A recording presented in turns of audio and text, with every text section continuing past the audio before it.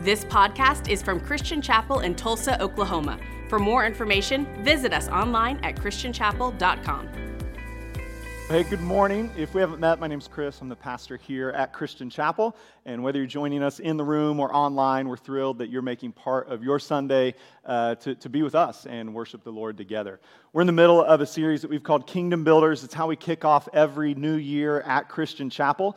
It's an opportunity for us to reflect not just on how we can give to be part of what God is doing all over the world, but how we can live to be part of what He's doing right here where He has called and planted us.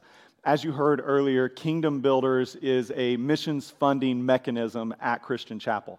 Kingdom Builders is over and above giving. It's beyond our regular tithe, our offering that many of us practice as a spiritual discipline and act of worship. Kingdom Builders is a way for us to ask the Lord at the beginning of each year, is there anything extra you would like me to do to help establish your kingdom all around the world?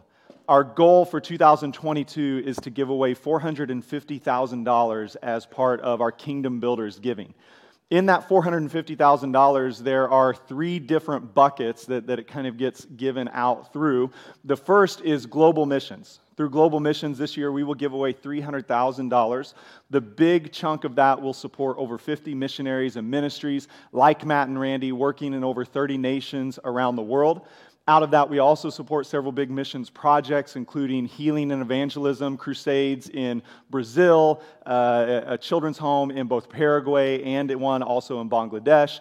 We support global Bible distribution through Youth with a Mission to take the gospel to people who don't yet have it in their native language.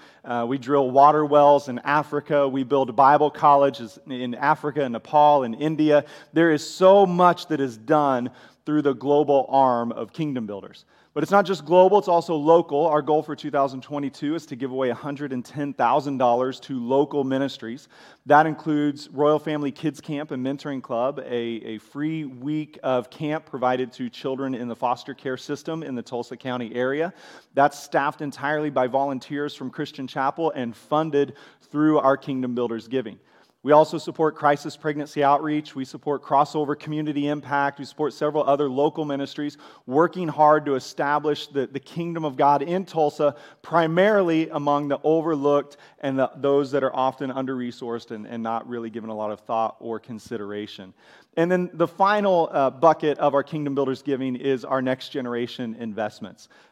Through that, we provide mission trip scholarships for college students and for high school students. We provide youth camp and kids camp scholarships to those who are unable to afford that on their own. And then we also operate an internship program for future church leaders. Tonight at our chili cook-off, I'm excited to tell you the stories of some of those former interns and the way that God has used that internship program to prepare them for what they're doing now, contributing to His kingdom. Some of them still here at Christian Chapel, others around the United States serving in different capacities. But through your faithful giving, we're able to do all of these things and more. On your seat, or maybe the seat next to you when you came in, there's one of these Kingdom Builders commitment cards.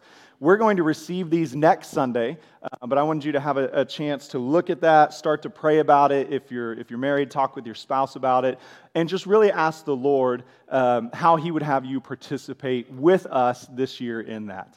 Now, like I said, we're not just talking about giving, we're also talking about living, and so our Kingdom Builders the viewpoint we've taken this year is how to be a kingdom builder. What does it take to build the kingdom beyond just giving to programs like Kingdom Builders? And so over the past couple weeks, I've really enjoyed sharing with you some of the most influential men in my life and the lessons that they have taught me. 3 weeks ago, we heard from my old youth pastor, Billy Seymour, about how it takes passion to build the kingdom. 2 weeks ago, we heard from our former pastor, Greg Davis, about how you have to love people to build the kingdom. Last week, my dad came and he was shared with us about how you have to work hard to build the kingdom. And I got great feedback after all of those. I got interesting feedback, and I told my dad, I don't know if this is an insult or a compliment. But after he spoke last week, I heard from several people that they said, now we understand more about why you are the way you are. And I told my dad, I don't know what that meant. He's like, it can go either way, son. Just take the positive. I'm like, okay, so we're both just taking the positive and choosing to believe that. But it's been really enjoyable. Today, I want to preach a little bit to us from Matthew chapter 4, and then after that, I'm going to ask Matt and Randy to come back, and they're going to talk to us a little bit, kind of in a question and answer format of how kingdom builders embrace interruption. If we're going to build God's kingdom, at its core, there's a recognition that He's the king, not us. And if He's the king, then He gets to direct our schedules, He gets to direct our lives, and He can speak and redirect at any point that He wants to. But just so I kind of know where you land on that, I'm curious. I think generally when you talk about interruptions, people kind of have three different approaches. One is indifference of like, oh, whatever, if it happens, it happens. You are the most like chill, laid-back people in the world. And then there's a group who really enjoys interruptions. Right? You're the spontaneous, fun ones. Like you were the fun kid, you are the fun aunt, all of that sort of thing. And then there are those of us who hate every interruption. And so just kind of, let's see, we'll check the two extremes. Where are my people that absolutely love interruptions? You're the spontaneous one, you're the fun one. Man. Okay, there we go. Thank you. We have one. Again, like when you have an early service and a late service, this is kind of what you expect. Fun people go to the second one. So I'll let you know next week, right? Okay, so the other side of that, now some of you might land in the middle. How many of you would say, like me, I really don't like interruptions at all? Okay, you like a plan, you like to work your plan. That's me. If I go to a meeting, I would prefer to see an agenda beforehand. And then I would really prefer that they follow the agenda while I'm there. Right? Because if you're not going to follow it, why'd you give it to me in the first place? This is just made up, and you're aggravating everyone, right? So there's just those moments. Or how many of you work with checklists at home, at school, at work? You've got it, and there's a deep sense of satisfaction, right, in marking the stuff off. Now, when I say I don't like interruptions, there are two exceptions. So the first exception is I always welcome interruptions that are good news for me personally. And so if any of you were thinking, hey, you know what, we had that extra $1 million, and I just think we're supposed to give it to Chris and Angie. Like, interrupt me anytime. I'll give you my number. I'll give you my address. I'll give you a key to my house, right? And you can come in and interrupt me at any moment with that good news. The other kind of interruption I don't mind is when I'm interrupting someone else. Never bothers me, right? Because I only interrupt people when it's important and when it's really, really necessary for the good of my world, honestly. But we've all kind of been there, and yet what we see in the kingdom, and especially in the ministry of Jesus, is He is constantly showing up at unexpected times and unexpected places to unexpected people and asking them to do things that were not part of their plan. And so we see this over and over and over again. Now, that does not mean Jesus worked without a plan. It just means He worked with a different plan. His plan was to come and to announce the good news to everyone everywhere that the kingdom is here and the kingdom is for you. And oftentimes when Jesus comes, it does involve an interruption to the way we are living and potentially to the plans we've already made, and He invites us onto a new path with Him. We see this in Matthew chapter 4 with the story of the calling of 4 of the disciples. So if you have a Bible, Matthew chapter 4, we'll start in verse 18. It says, as Jesus was walking beside the Sea of Galilee, He saw 2 brothers, Simon, called Peter, and his brother Andrew. They were casting a net into the lake, for they were fishermen. Come follow me, Jesus said, and I will send you out to fish for people. At once they left their nets and followed Him. Going on from there, He saw 2 other brothers, James, son of Zebedee, and his brother John. They were in a boat with their father Zebedee, preparing their nets. Jesus called them, and immediately they left the boat and their father and followed Him. Now, I don't know about you. I have read these stories for decades. I've probably read that story hundreds of times, and I have almost always read it in the context that this is the first time Andrew and Peter and James and John have encountered Jesus. And I've always been blown away just thinking, man, I don't know that I would have faith like that the first time I saw Jesus and He said, come follow me, to be like, cool, I'm going to leave my family, I'm going to leave my job, I'm not even going to run home, I'm just going to get out and follow you.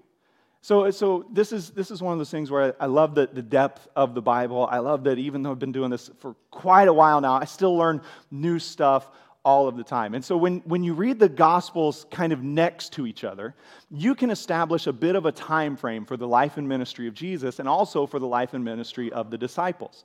When you do that, what you find is Matthew chapter 4, the calling on the Sea of Galilee, actually takes place close to a year after the disciples have first encountered Jesus. So if you go back to John at chapter 1, we begin to learn this idea that Jesus interrupts out of relationship. So in John chapter 1, we find there is John the Baptist, who is the forerunner who goes before Jesus, and John the Baptist has gathered a group of disciples who are with him. Two of those disciples are Andrew and his brother Peter. There's another unnamed disciple who's mentioned in John chapter 1. In John chapter 1, John is there, Jesus shows up, and John tells his disciples, this is the Messiah, the one that we've been preparing the way for. Andrew immediately goes and tells his brother Simon, hey, we found the Messiah. Most scholars agree that the unnamed disciple there is John. Now, between then and the Sea of Galilee, there's about a year that takes place. In that time, what seems like is happening is the disciples return to their normal way of life. They're still making a living, working as fishermen in all these different areas. And yet, as Jesus passes through, they will accompany him at different times. So when he goes to the wedding in Cana a couple chapters later in John, and he performs his first public miracle of turning the water into the wine, his disciples are there, and it's assumed this is Andrew and Peter and James and John.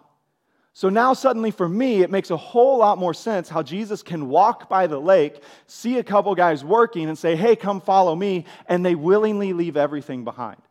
Because what is actually happening here is Jesus has already established a relationship with Andrew, with Simon, with James, with John. They're already beginning to get a glimpse of who he is. They've witnessed the miracles. They've heard John the Baptist attest, this is the one we've been waiting for. And so now when Jesus comes, it seems then to mark a shift in their relationship where they are going to move from casual observers of the Messiah to full-time participants in the kingdom with him. Now, I don't know what that does for you. For me, though, that gives me tremendous comfort. Because it means Jesus isn't just going to show up out of the blue to mess up your life for fun. But he's always going to invite you into a relationship first. This was not blind faith or wishful thinking on behalf of the disciples when they leave their nets, they leave their boat, they leave their father, and they follow after Jesus. But this was a considered decision. It's as if they were fishing, waiting for the invitation. And when the invitation came, they left. As we read that story, it also reminds us that the interruption of Jesus is intended to create a reaction in us. Right? Again, you see this. Jesus shows up, come follow me. It says immediately they left their nets and followed him.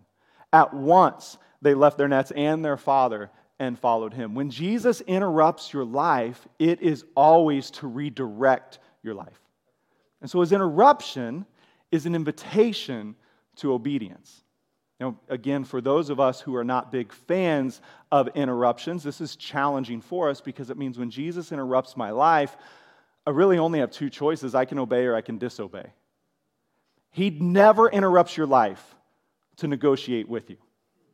He doesn't interrupt to say, hey, I have a really good plan, but I'm open to hearing what you have. Right? It doesn't work that way. Again, we're thinking of kingdom language. He is a king. We are the kingdom citizens. He is the one who sees our beginning from our end. He is the one who directs all our steps. And what we call interruptions, he calls leading and guiding, which changes your whole perspective of it. Because I think right here, right now, in 2022, that I know what I'm going to be doing in 2025 or in 2030, and I might plan in certain directions, and I might work in those directions, and yet my knowing is only partial and it's incomplete. But Jesus knows exactly where I'm going to be in 2025. He knows exactly what I'm going to be doing in 2030. And he knows exactly what I need to do in 2022 to be ready for those things in those moments. And so when he comes and he speaks and he says, hey, Chris, I know you thought here, but instead let's go there. I have to react not with fear and trembling, but I have to react with the confidence of the disciples of the Lord is here and he's calling me, so I've just got to go. Right? And what they model for us is this idea that we can embrace interruptions with confidence. You can trust that when Jesus calls you to lay something down, it's so you can receive something better. He's not calling to make you miserable. He's not interrupting to torment you. He's not trying to get you back for something you did 20 years ago. And he's not mad at you about all of the broken promises of, Lord, if you'll do this, I'll do that. Right? He's not holding any of that against you. Instead, when he comes to interrupt your life, he's coming to say, I know you think this path is best, but let me show you a way that's better. And when he redirects, we can react with confidence. Now listen, it doesn't necessarily mean that it would be better in the way that we would always evaluate better. His plan will always be better from a kingdom perspective and a kingdom impact. Culturally, there may be some sacrifices involved. There may be some friends and family who don't understand the choices and the decisions that we're making. When God speaks of, hey, I know you kind of thought you were going here, but instead we're going to go there, it might be confusing to you and it might be confusing to others. But when you're in relationship with Jesus and you've learned to hear his voice and follow him, and you've done that time after time after time, it's building this record of faith and trust. And you know, if he calls me, that's the best place for me. That it's a lesson Matt and Randy are learning and modeling for us, that as parents, when Jesus interrupts my life, we have to believe it's not just best for me, it's also best for my family. That the best parents, the best place for your children is in the will of God. And there is a will of God for you personally, for you as a couple, and for you as a family. And if God redirects with his interruption, your only choice is obedience. Because his interruptions are always part of his guidance. And to deny the interruption, to deny the redirection, is to instead choose to follow your own path. So the disciples' model is just really, it's both faith-filled, but it's also based in their relationship with Jesus. They know he's good. They know he's powerful. They know he's unlike anyone they have ever experienced in life. And so they make the decision, wherever he goes, we're going. Whatever he says, we're going to do. And so, now again, if you're a spontaneous person, Karen, and no one else apparently, this is pretty fun, right? I mean, a really enjoyable message. Like Karen Batchelder's like, yes, let's let Jesus interrupt us, right? Speak, lead, guide. I had some plans. I don't care about plans, right? Let's go. Let's have fun. Like the Enneagram 7s, the yellows, whatever you want to call it. You all are ready. Like this is how you've lived your life. Drives everyone nuts around you that's not like you, but it's how you've lived your life. And the rest of us are like, I understand in theory that this is a scriptural principle. And I am happy to follow the interruptions of God if he announces them with plenty of time. All right? Anybody else? I'll do something totally different in 5 years. I would like to know now. I'll take that step of faith. Tell me how it ends. I'll make that sacrificial gift. Tell me the blessing that comes on the other side of it. I'll have the hard conversation, but let me know it goes well. They still like me when it's over? Okay, I'll head right into there. We kind of have that idea. And so what I don't want to do is I don't want to make you think if you don't love interruptions, you're not a spiritual person. Because God is clearly a God of order. We see this laid out all through the scriptures. He's a God of intelligent design. He's a God of systems and processes. He's a God of long-range planning. And yet, as followers of Jesus who walk by the power of the Holy Spirit, we have to adjust and begin to learn to plan for interruptions. So if you've got a problem being interrupted, one of the best things you can do is just plan on it. Just plan on it. Your plans, everything you think is going to work, just live with that awareness that all of this could change at a moment's notice. And if it's God's will, that's okay with me.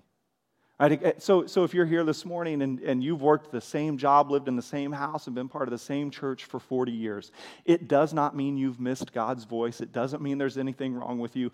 That incredible stability can make you a pillar in your community and a source of building God's kingdom. And yet, the longer we are somewhere, the more often we need to pray that prayer of, Lord, I'm still surrendered to you. And I'm still open to your leading and to your guiding. You heard from my youth pastor 3 weeks ago, and so Billy taught me to be passionate. One of the other things he taught me was to be open to the Holy Spirit. And so he would make me preach on occasion in our Wednesday night youth group or on some trips that we would take. And he always had a little service order that he would give us. And it would have that, we're going to sing these songs, and then somebody's going to pray, and then somebody's going to preach, and we're going to do this, very similar to what we have today. But the thing I remember most about Billy's was it always had a line at the top. So it would have the date of the service, the time of it, and then it would have the order, and there would be a little asterisk at the top, and it would say, subject to change by the Holy Spirit. And I didn't like it then. I was like, why can't he tell you what to do ahead of time? I don't understand this. And yet, the longer I live, the more I see that I need that not just for an order of service, I need that for the order of my life. Like, when we sit with a financial planner at the beginning of every year, it's that thought of subject to change by the Holy Spirit. Or when I'm thinking about the future that I'm praying for my kids, it's subject to change by the Holy Spirit. When I'm thinking about our plans at Christian Chapel and the things God is calling us to do this year and in the coming years, it's subject to change by the Holy Spirit. And while that might have scared me years ago, I think I've come to the place where I can embrace those interruptions with confidence and just telling the Lord, God, I trust you to put me in the right place more than I trust myself to plan into the right place. And this is what we see all through the Gospels. Jesus shows up and he interrupts and he leads to something better. And so the disciples, they really model for us this switch in thinking where interruptions are invitations.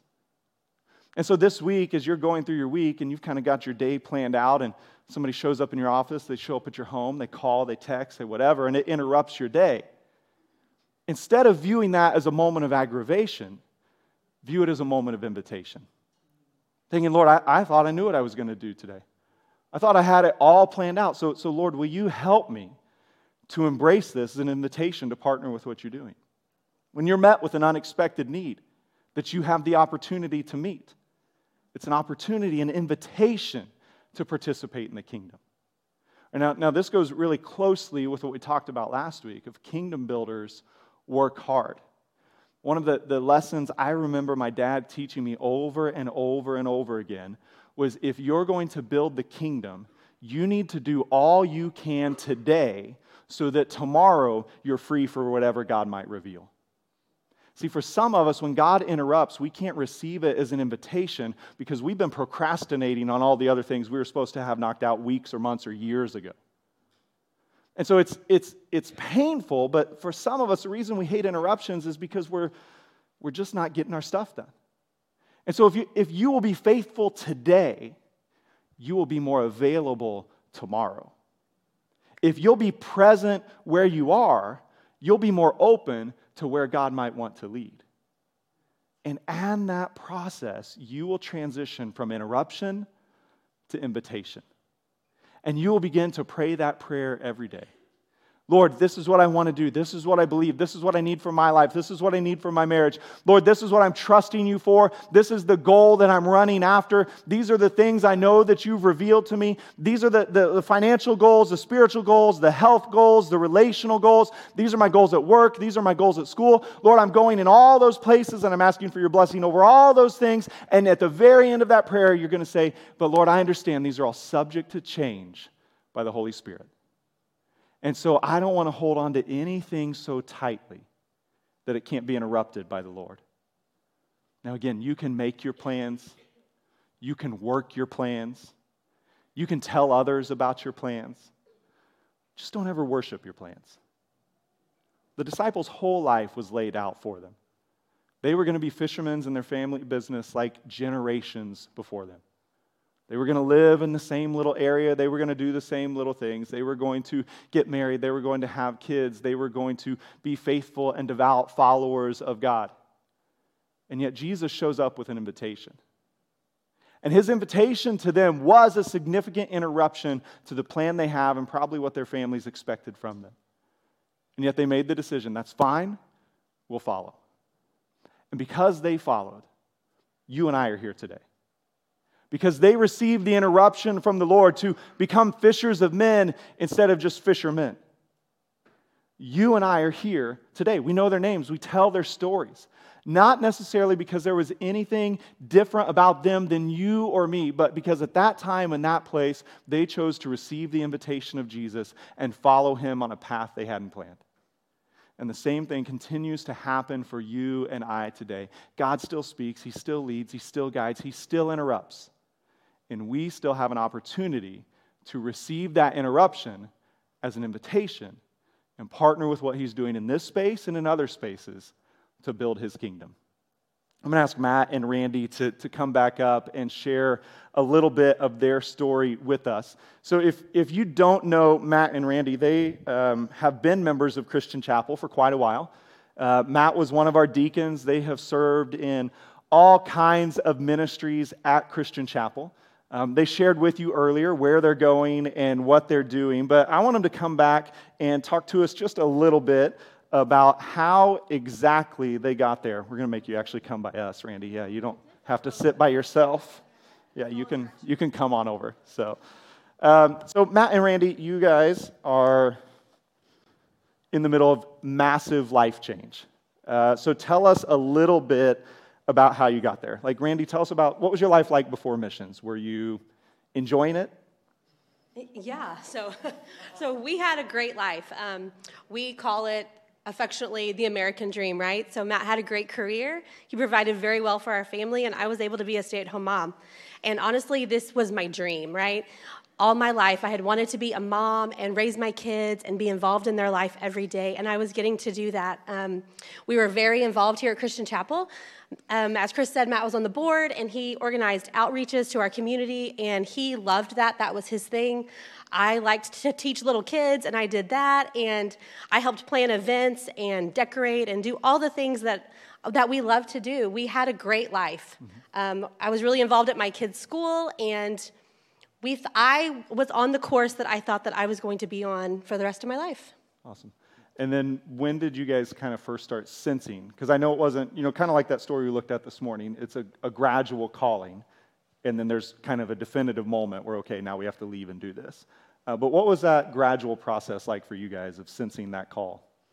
So there was kind of a moment that started the gradual process, and I got baptized in the Holy Spirit a few years ago. We were still living in Ohio at the time, and shortly after that, we moved to Oklahoma. But I had just taken some advice from our pastor up there, just as a step of faith, because I felt like when I got baptized in the Holy Spirit, the biggest thing that happened was I felt like God was calling me into ministry, but I didn't have clarity at all. And certainly I knew he wasn't calling us to missions because I had 4 baby girls. I had 4 big reasons, And but I just, as a step of faith and obedience, I started working on my credentials, just knowing if he was calling me into ministry, I'd need to be a credentialed minister. And so I was just beginning that process as we came back to Christian Chapel in probably 2016. And then I just remember sitting where you guys are sitting this morning, and just beginning to wrestle with what the call was on my life. I was heading in a direction, preparing for ministry without clarity, and praying and just seeking God reveal, but just trusting that he would reveal what the plan was. And meantime, like Randy said, had this passion for outreach ministry. We even, did Jobs for Life here, which was right up my alley. And I thought, well, God, this is it. This is what you have for me. And it was great ministry where we were able to share the gospel with people who otherwise wouldn't step foot in the walls of this church. And but I knew God was just still working with it. I was just wrestling with it. Yeah, that's awesome. And we'll get to it, but I was just thinking as you talked about that, sometimes when God interrupts us, it's not just to get us somewhere. Sometimes it's to get us out of a place so someone else can come in. So like Matt led Jobs for Life with us and did a great job with that. But when he stepped out to pursue this calling, God brought Steve Adams, who stepped into that and kind of transitioned that ministry into a new emphasis for teenagers in foster care. And it's been a really great thing as well. So you're kind of sensing this call, you're wrestling through it, you want to go. You're thinking, you've told me before, basically every time there was a missionary, you were ready to go wherever they were from. Right. Randy, where were you in that process? Yeah, so I really could have used this message like 4 years ago. So My call, Matt said his was a process, and mine was in a way, but it was a Sunday morning. I was sitting right there. Like, I know exactly where I was sitting, second row. A missionary was sharing about their work overseas, and I heard God say very clearly, get ready, you are going to go. And I looked at Matt, and he was weeping, and I thought this was a call that God had just given both of us, but Matt didn't hear the call that I had called, and so I was really fast to say, okay, I don't have to follow that thing that God just told me. And I said, no, thanks, God, I'm good. And I put it away and went on with my life. I still served at Christian Chapel. I still had communion with the Lord, right? I still was in a good place with the Lord, but I was definitely not following the path, the interruption, if you will, that he had asked me to do. And I was good for a while until I wasn't, until I became very unsatisfied with my life, until I no longer felt like the ministry that I was doing was what God had for me. And I started like praying, and I was like, God, like, don't you have something else for me? Isn't there something else I could be doing for your kingdom? And he reminded me. It was gentle. It was really gentle, but man, it was firm. It was like, yeah, I do have something more for your life, remember? And then he shared with me that when I had told him no on the call that he had asked me, when I said no, I didn't just tell him no for me. I told him no for my kids. He said, I have plans for your kids, Randy. He's like, and I have plans for your husband. So when you told me no for you, you told me no for all the plans I have for your entire family. Wow. So that was hard. I had to repent, and I had to really pray. And I would like to tell you that it was a real quick, immediate, okay, I guess I'm in. But no, it took time. I had a lot of plans for my life. I had a lot of plans for my kids, and they all involved the American dream, like activities they were going to do and the college they were going to do and the life I was going to have. And none of my plans included selling my home, selling all the things I had worked so hard to accumulate in my perfect kitchen and sell it in a garage sale. None of that was not my plan. But I got to a point where I was willing to give all that up so that I could do what he had for us. That's awesome. And then, Matt, I know for you, part of that big interruption was the same thing that interrupted all of our lives, was COVID. So tell us a little bit about how God used that to kind of accelerate this process in you. Yeah, I'm glad you brought up COVID, Chris. I really am. I know, it's helpful. Yeah, so, I was living in fear prior to COVID. I mentioned particularly for my little girls, and didn't think, even if for sake of the gospel, he wouldn't ask me to put my family in harm's way. And then COVID, and none of us knew how to react. I certainly didn't, and I think we all reacted differently. The way I reacted was in complete frustration, and I'm not proud of it. And but what was going on in my spirit was I was just struggling because everything to me just screamed fear. Whether I saw masks on people's face or social distancing signs or business closed or short staffing because of COVID, and or I was forced to do Zoom calls instead of live meetings, whatever it was, it just frustrated me to no end. And I remember getting to a point where I had to repent to you and to God for how I was behaving, how I was responding. And I'd love to say, I went the rest of that summer of 2020 just wonderfully after that. But it was actually after that I remember boiling up in a group of guys here at our home group and just bursting out in frustration. God, I'm so tired of everyone living in fear. And in the middle of that moment, God just kind of brought to my attention, Matt, you've been living in fear instead of just trusting me. And so, I don't know, Randy, you want to kind of share kind of what happened right immediately after that?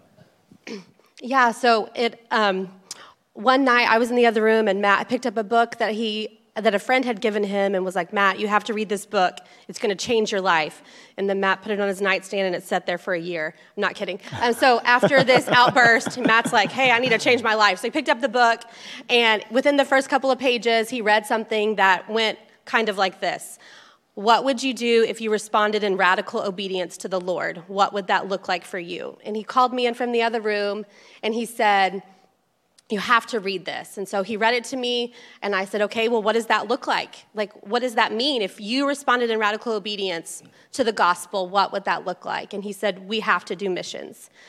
And I had been waiting for this because God had already told me. I had come to the point where I was ready to accept that.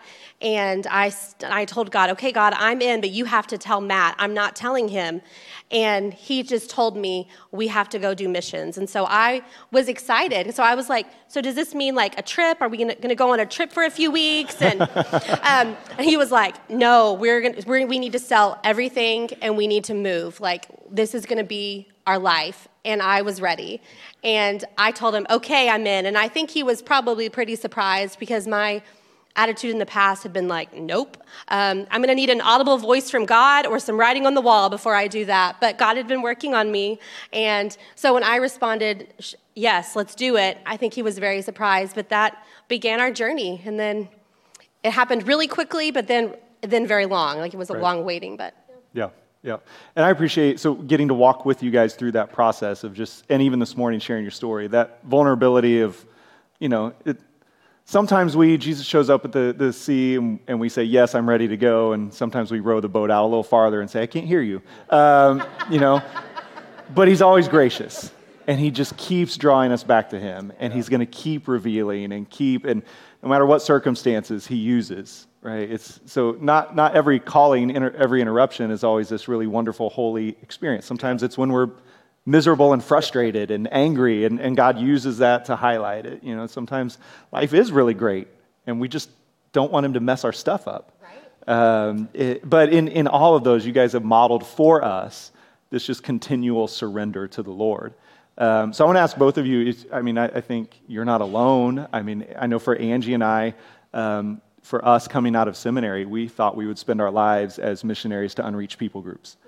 And every year we pray the prayer, Lord, is this the year? And every year he says, stay in Tulsa, which seems like the least unreached place in the entire world.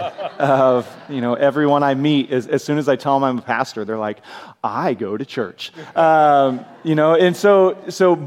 we recognized early on as youth pastors and now as pastors that maybe one day God will let us go. But until then, we're going to pray that God will continue to raise up people out of Christian Chapel. And so our prayer and our hope having you guys share your story this morning is it's sparking in hearts and minds of other people of, hey, we can do that too, and kind of shifting that. So if somebody's kind of in that spot this morning, maybe it's missions, maybe it's not, but they're just in a spot where they sense the Lord is interrupting, what advice would you give them to kind of just trust and walk out that process? Yeah, I'd probably share something a missionary shared with me. So one Sunday morning, early 2020, after service, I went out in the lobby and hunted the missionary down at his table, right, and walked up to him boldly and said, hey, I'm really wrestling with the call. How would I know if I'm officially called, right? And I'll never forget his answer. He said, Matt, in my opinion, if you're willing, you should go. In my opinion, it's a lot easier for God to use somebody who's willing and even slam the door shut on somebody like that if he needs to, than it is for him to call somebody up out of the pew at church or up off the couch and get them moving towards the kingdom.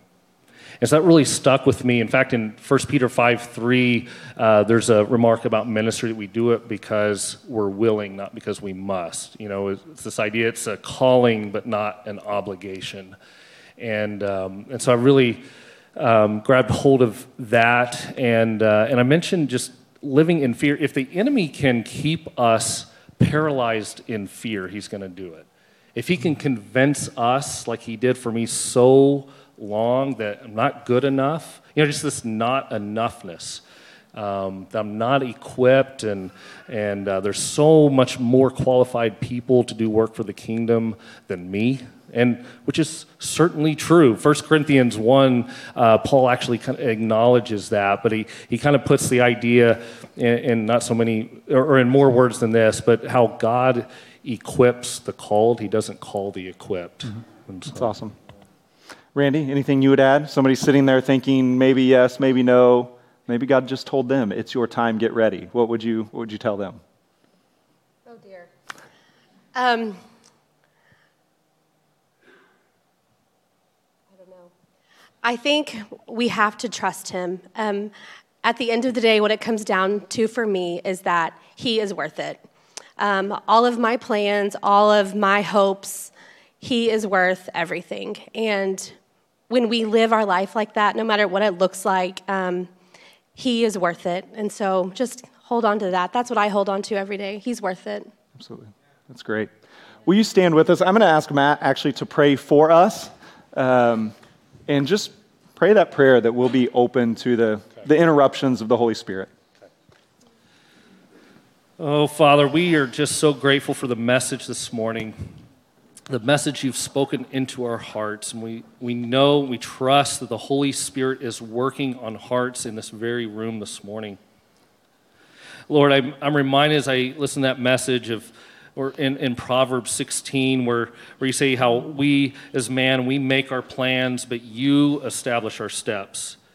And so, Father, while we may have these grandiose plans, we may even have a glimpse of what you're calling us to, but we don't know how to get there.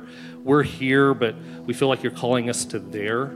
Lord, would you establish our steps? We just trust you to do that. And what a wonderful picture we see in Matthew 4 of these fishermen who let go of the nets that they've crafted and out of the boat that they've built themselves to carry them along. And they abandon that in full trust and obedience to you. May that be us this morning. Lord, may we abandon our nets, abandon our boats, and walk on the water to you, Father, just in full faith and trust that you've got us. That's our prayer this morning in Jesus' name. Amen. Thanks for listening to this podcast from Christian Chapel. For more information, visit us online at christianchapel.com.